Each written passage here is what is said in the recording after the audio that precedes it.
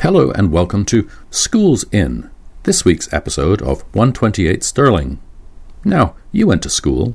You remember the rebels, the independent spirits.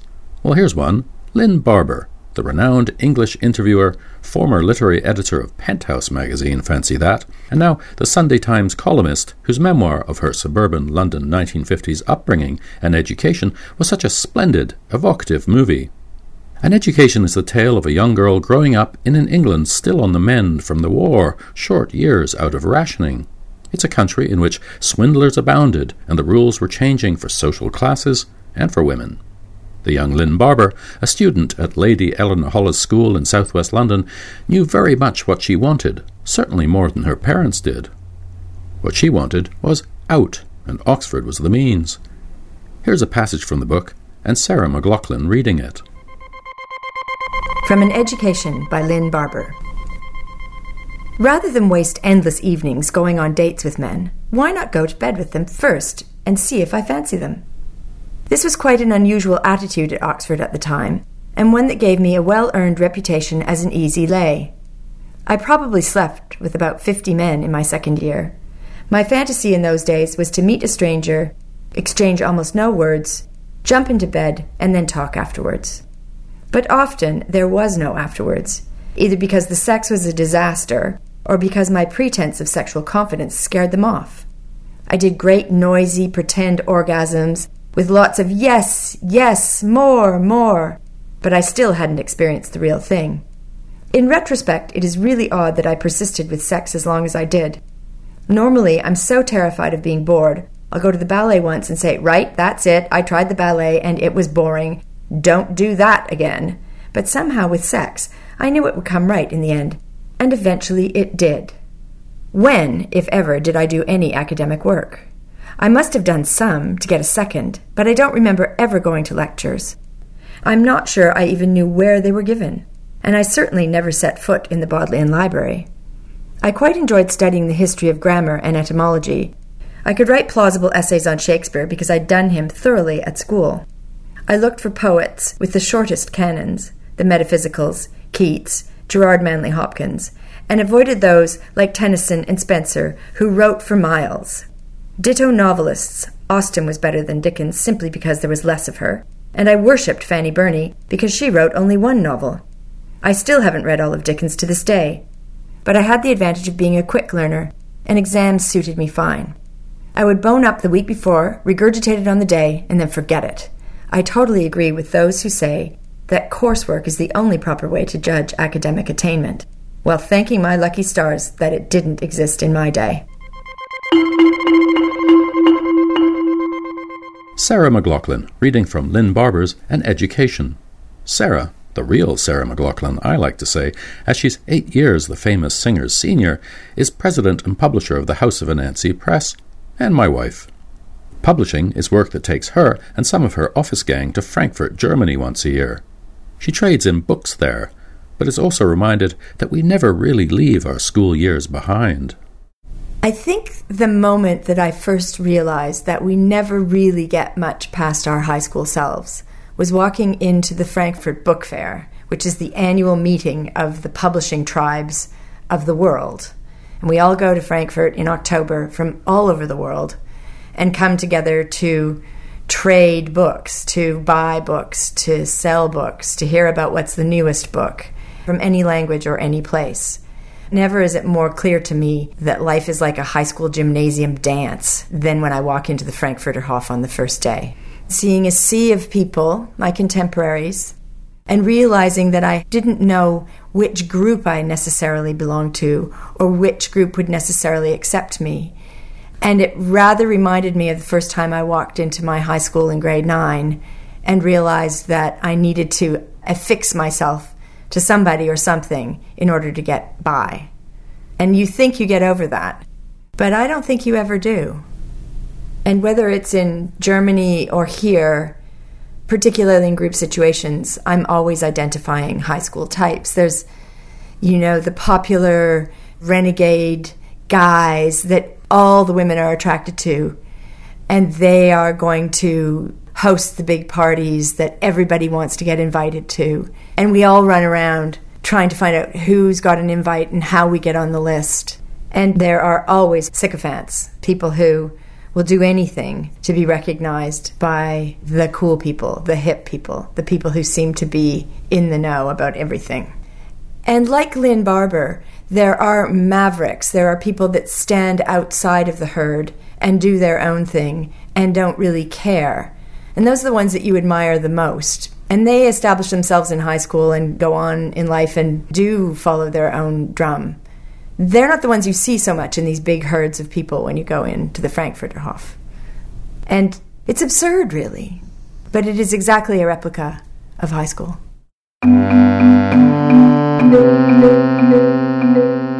Sarah's contemplations of the Frankfurt Book Fair are apt to share today, as the close world of school is our setting. School is where Flannery, the eponymous protagonist of Lisa Moore's first young adult novel, struggles to find a place. And it's where Dasha Tostikova's 12-year-old self learns the ropes. Dasha is the author and illustrator of the memoir A Year Without Mum. In it, the Soviet Union has dissolved, and Mum, a copywriter, has left to study advertising in America for a year. What with Dad already having left the family, young Dasha lives with her grandparents in one of the myriad apartments of the Seven Sisters block of Stalinist buildings. She travels with her grandmother to the writer's residence that still exists outside the city, despite the changing times, a last vestige of the Soviet Union before perestroika. A Year Without Mum is the memoir of a childhood disappeared, but also of a political state and ways of being that are every bit as remote. Dasha Tostikova. This is my story, my book, A Year Without Mom. And the story is loosely based on my life as a 12-year-old in Russia in 1991. And how does it begin? I introduce you to the world at the time and the country that I'm living in. The city is Moscow, and I grew up in this building, which is one of the Seven Sisters buildings in Moscow, which are these massive towers. It might be interesting to read from after your mom finishes her dissertation. After she finished her dissertation, my mom went to work as a copywriter at an advertising agency. She writes ads for places like Bread Factory No. 8. They give her fresh bread and she brings it home so we can all try it and say things like, "I can attest, Bread Factory No. 8 produces an excellent product." My mom really loves her job, but she always talks about how advertising in Russia isn't so good. "I cannot write about bread factories for the rest of my life," she says. Now America, that's what advertising is all about. Do you have favorite frames? I do like the Dark Days page, which is just a page of black scribble and Dark Days written in really huge letters over it. That's the interesting part about growing up, is that when you're little, you think everybody thinks the same as you, and then you realize that not everybody's morbid and melancholy. And of course, Dasha does have that very Russian aspect. She goes to bed with a sense of never being able to wake up. Oh, yeah. And has, as you say, Dark Days, which is this beautiful pencil scroll of a very cloudy background and the words Dark Days across 2 pages. And of course, when I was envisioning this book, I just put this on a spread with the idea that I didn't know what the imagery would be. And then when I got back to doing the final art, I realized that I thought that just having the scribble and having the Dark Days written in was so much more moving than any image, because then the reader could fill in their own Dark Day imagery there. What's it like to have a childhood so cleaved, in a sense? Because not only are you leaving a country, you're leaving a country at a particular time. The Soviet Union had just become the Commonwealth of Independent States after the attempted coup against Gorbachev in August of 1991, which comes into the story. One of your only senses of America is provided through the movie Gone with the Wind. Right. My fascination with Gone with the Wind when I was a kid, and this idea of Scarlett O'Hara having to live in a world that her world was destroyed, and then she lives in a completely new world, and the world where she had come from doesn't exist anymore. And I was really into that and thought about it a lot. And then, of course, this is my reality to an extent. You know, my family lives in Russia and my grandparents live in the same apartment that I grew up in, but the world is very different. And maybe that happens to everybody to an extent, but thinking that the world is going to be one way when you're a child and then it's completely different, if that makes sense. Did you feel appetite for some kind of foreign influence? I was very enamored actually with England and Scotland, and had this idea that I wanted to, as a child, this fantasy that me and my mom and Masha would actually go and live in Scotland. And I drew these books of it. And I read a lot of historical fiction about the French royal house and the English royal house and that sort of thing. So I was really interested in that. Have you been back to Russia since? Many times, yeah. Does it feel like a strange country? What happens when our childhood is set in a land that politically doesn't exist anymore? Right. It was just this sort of magical time. Even though my mother was gone, it was a very important time that I wanted to capture.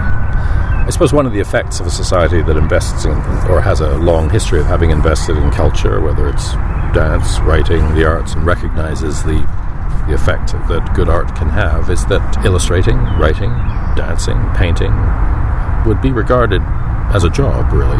Yeah, it definitely was. Obviously, there were a lot of problems with the Soviet system, and obviously there were a lot of problems with the way that they cultivated art. But there was a system of giving these subsidies to writers and artists and musicians, and of course you had to follow a certain ideological stance in order to receive this money, but it was something that existed. Is A Year Without Mom available in Russian?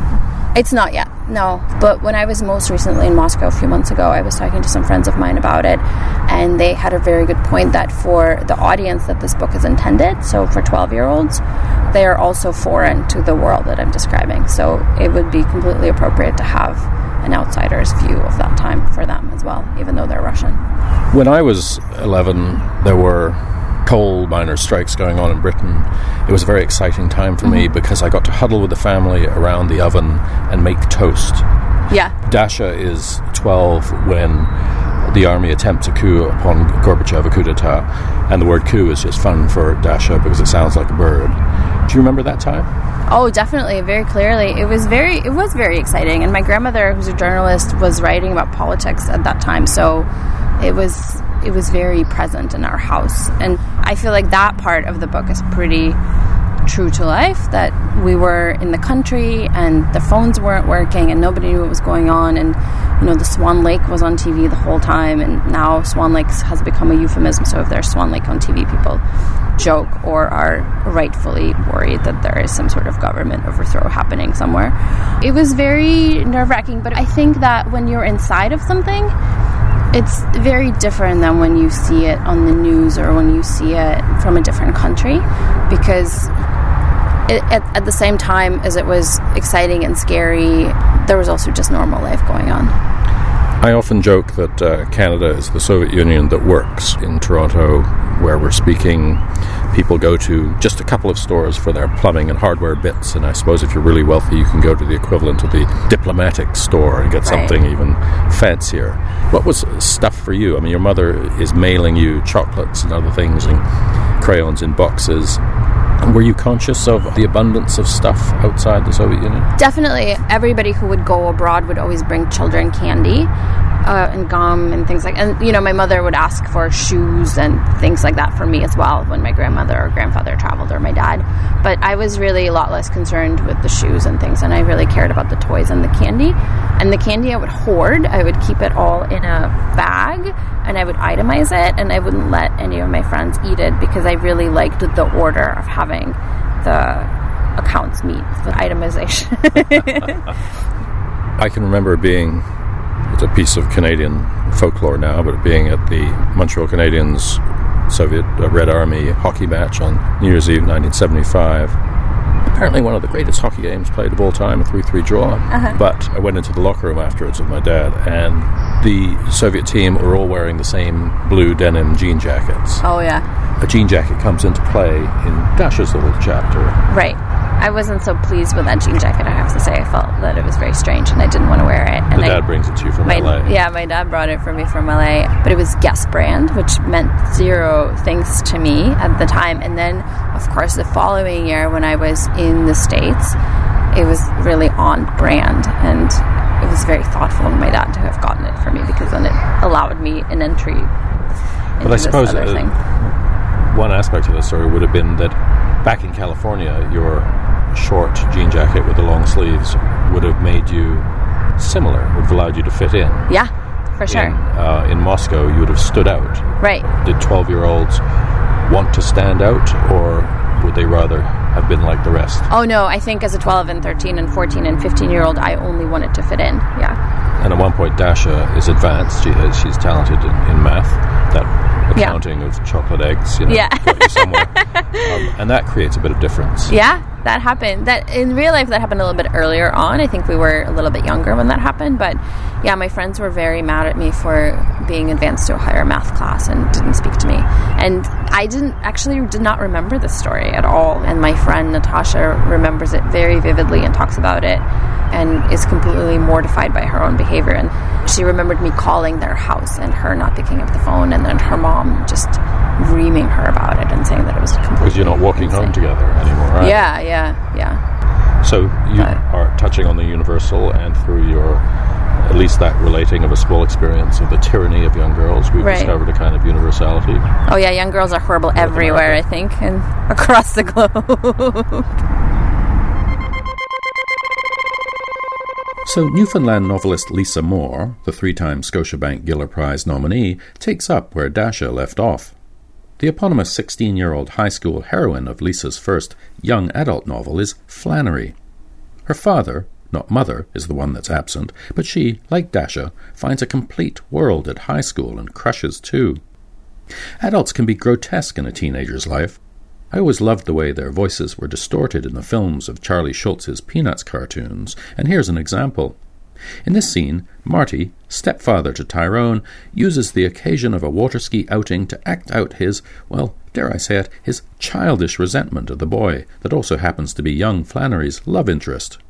The obstacles of the youngster's world aren't only to be found in school. Here's Lisa, reading from Flannery.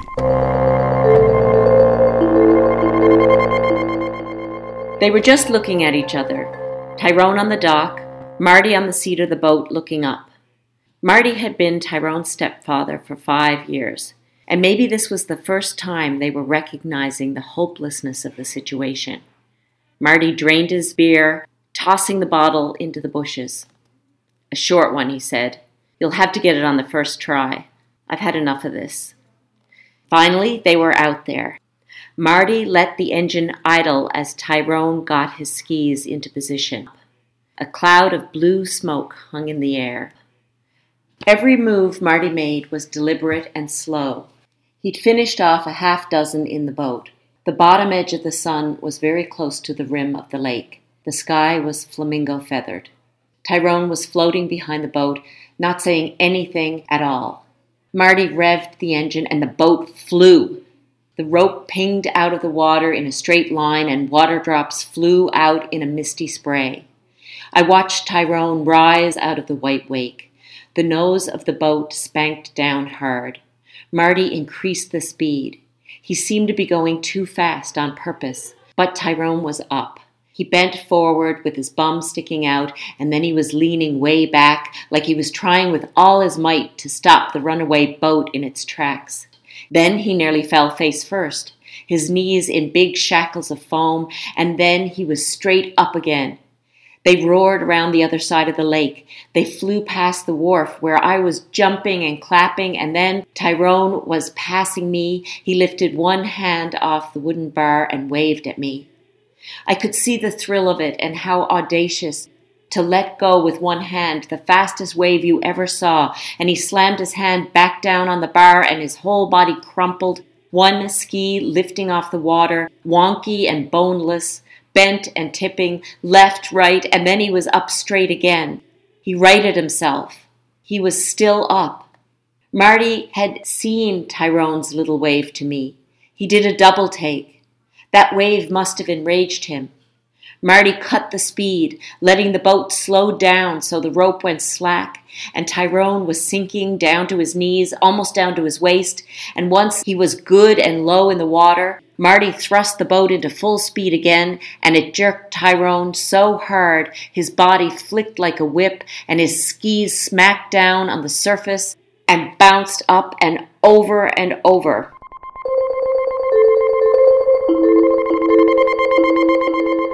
So, thanks, Lisa, for taking time out. I know you're busy. Loved Flannery. Pleasure, Noah. It had all the hallmarks of Lisa. Tremendous scenes, a lovely, warm sensibility. Flannery is, as a teen, swooning in love, developing a love potion for her entrepreneurial class and project, has eyes only for Tyrone, and actually quite amusing preoccupation with language. She's constantly thinking about words, tender, flabbergasted. Is that a little bit of you creeping in a kind of Hitchcockian way? Oh, I guess so. I think a lot of young adult fiction, especially young adult fiction that has a female protagonist, has to do with writing. There are a lot of would-be writers in young adult fiction. So, I'm thinking of Jo March in Little Women, who is scribbling away, and also Anne of Green Gables, and becomes a teacher, and she has a love for the dramatic. And also writing with a first-person narrator. And this is the first time in Flannery that I tried a first-person narrator.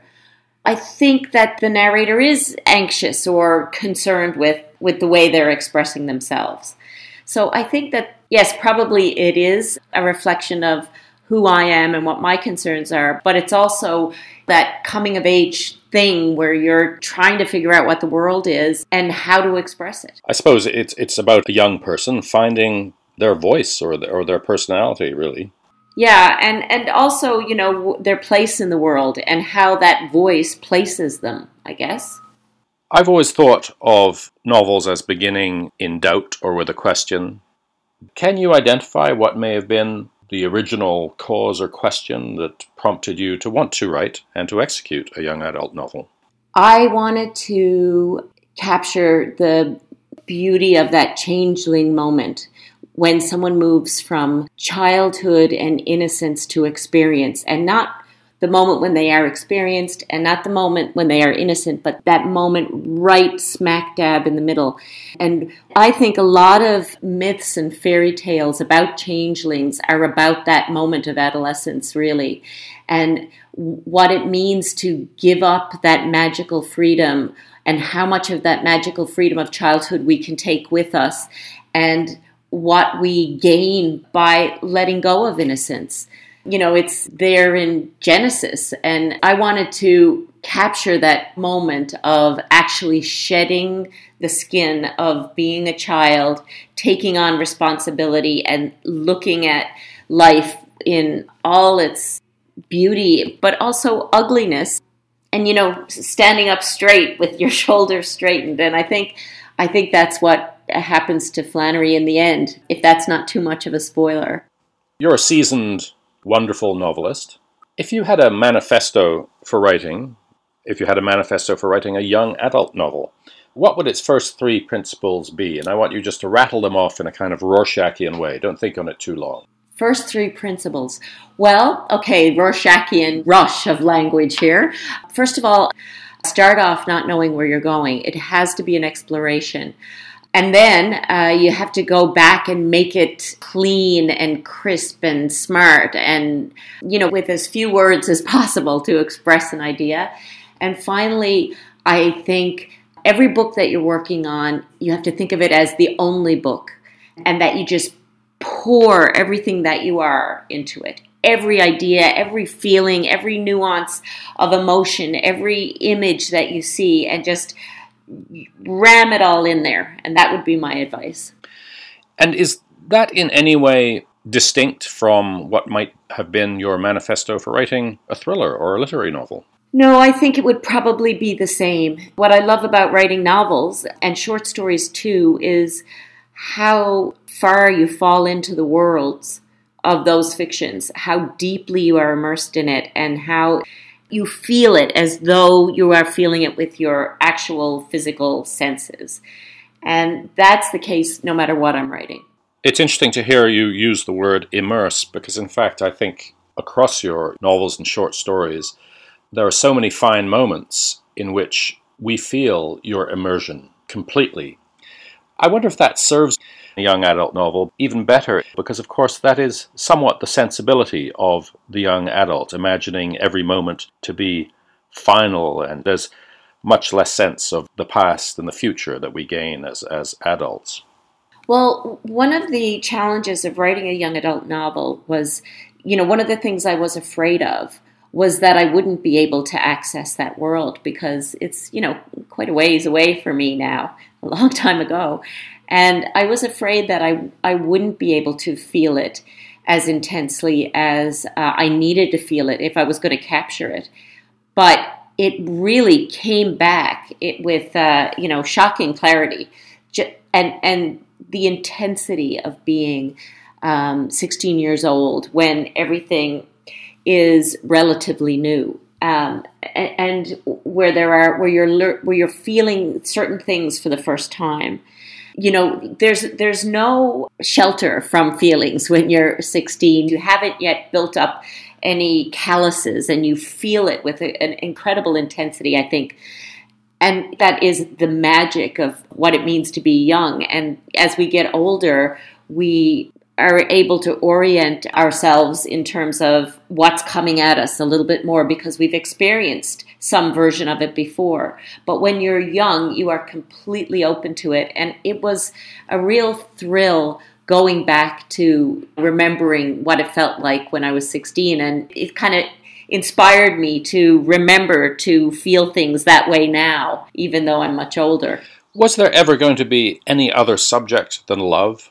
Do you mean in the world, or in Flannery, or in my writing? Or In Flannery. The novel reminded me of Turgenev's First Love. And that novel, its clear title, has always remained with me. I often wonder, just as an ordinary fella, if those properties of immersion that you're describing, that are so important to love, do actually ever return with the same beautiful toxicity that they have in your teenage years. Well, yes, that novel, First Love, was very important to me too, and I read it when I was in my early 20s, and I can remember that's also a very intense novel. Maybe there was no other way to begin. I mean, I guess the dark sister of love is betrayal, and that's in the novel too, maybe even in equal measure for a certain part of the novel. But as you said, when we started to talk, it also has to do with finding a voice and discovering who you are or who you can be. Whatever you do, don't excel. Put that jean jacket away, Dasha. Go easy on the water skis, Tyrone. And if you're Lynn Barber, well, understand the social costs of knowing how to count to 50. Maybe think twice about standing out. School, even university, can be terrifying enough, as it was for Patti LaBoucane Benson, the co-author, with Kelly Mellings, of The Outside Circle. We heard from Patti a few weeks ago when I dropped by the Sage Wellness Centre in Edmonton, where she works with First Nations and Métis colleagues, rehabilitating Indigenous women offenders. Patti's a Trudeau Fellow. She earned her doctorate from the University of Alberta. You'd not think that fear was a word in her lexicon. But the fear stone. I spent my childhood and adolescence in my head, not present, so full of social anxiety, overwhelmed by the fear chatter in my mind. It began in grade 1. I can clearly remember my first day of school. I was so overwhelmed by all the children and all the energy in the room that I just cried and cried and cried, and my mom actually had to take me out of the classroom, drive me around for a while till I calmed down before I could re-enter the class. The fear manifested as a stone in my stomach. It felt like my stomach was clenching around this stone, and at times I even felt like I wanted to vomit.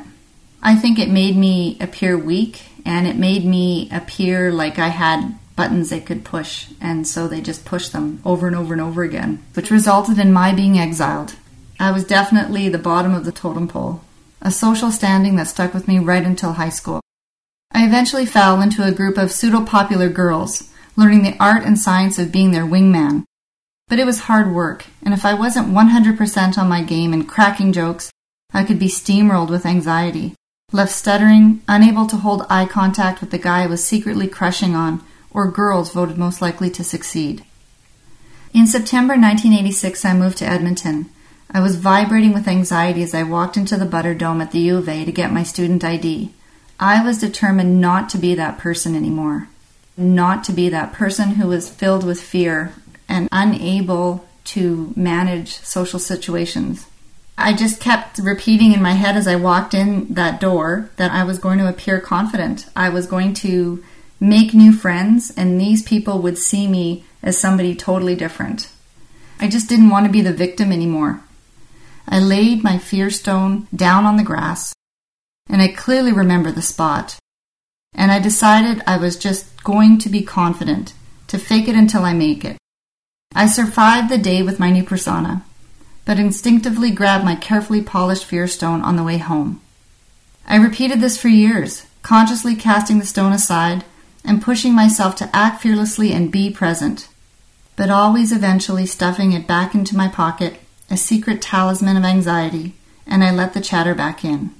In my mid-30s, when I was doing my PhD, I was still doing this. I was still pushing myself to do things like apply for a Trudeau scholarship, but inside I was scared out of my mind. Even the day that I had the Trudeau interview, the chatter in my head was just outrageous.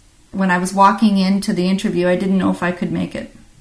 Until one day, I realized I wasn't faking it anymore, and I couldn't even remember where I'd last laid down the stone. And I so wasn't about to go looking for it. It could stay lost forever. And, fortunate us, here's Lynn Barber with a final say. I can't say I have any fond memories of school.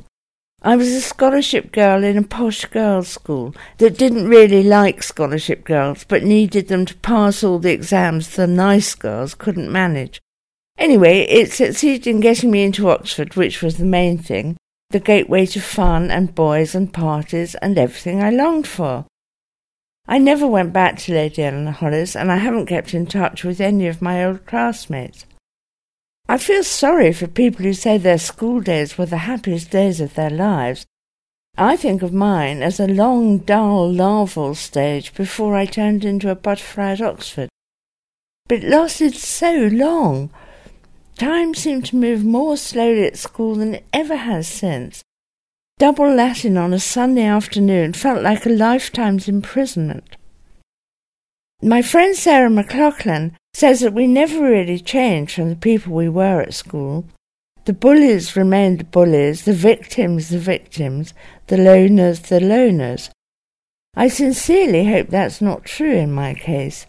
Sulky, sullen, sarcastic, I prowled the corridors with beetling brows, turning my death stare onto anyone who had the nerve to accost me.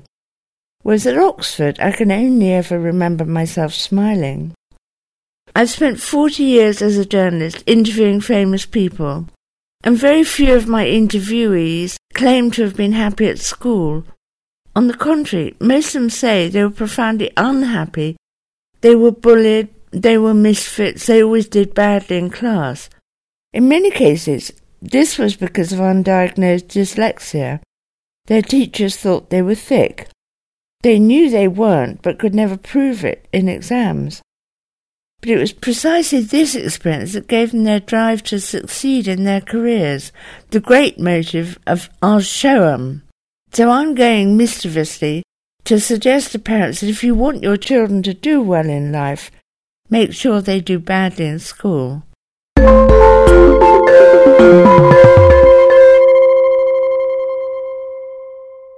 Thank you, Lynn Barber. In Schools In, this episode of 128 Sterling, you heard from Sarah McLaughlin, who also read from Lynn's memoir, from Dasha Tolstikova, whose own illustrated memoir, A Year Without Mom, is published by Groundwood Books, from Patty Laboucaine Benson, the co-author with Kelly Mellings of the graphic novel The Outside Circle, published by the House of Anansi, and from Lisa Moore, whose young adult novel Flannery is too. A big thank you to my London pal Robert Hanks, who recorded Lynn Barber for us. Lynn Barber's An Education is available in Canada as a Penguin paperback. Links to all these writers' works can be found on the 128 Sterling page of the House of Anansi website. 128 Sterling is produced for the House of Anansi with help from the Canada Council for the Arts and is presented by me, Noah Richler. Charles Spirin does the musical bits. Next time, in Lies, Lies and Frauds, I'll be talking about deceits that only get you so far with several authors, including Zoe Whittall, whose novel, The Best Kind of People, is surely one of the Canadian books of the year. Till then, goodbye, and thanks for listening.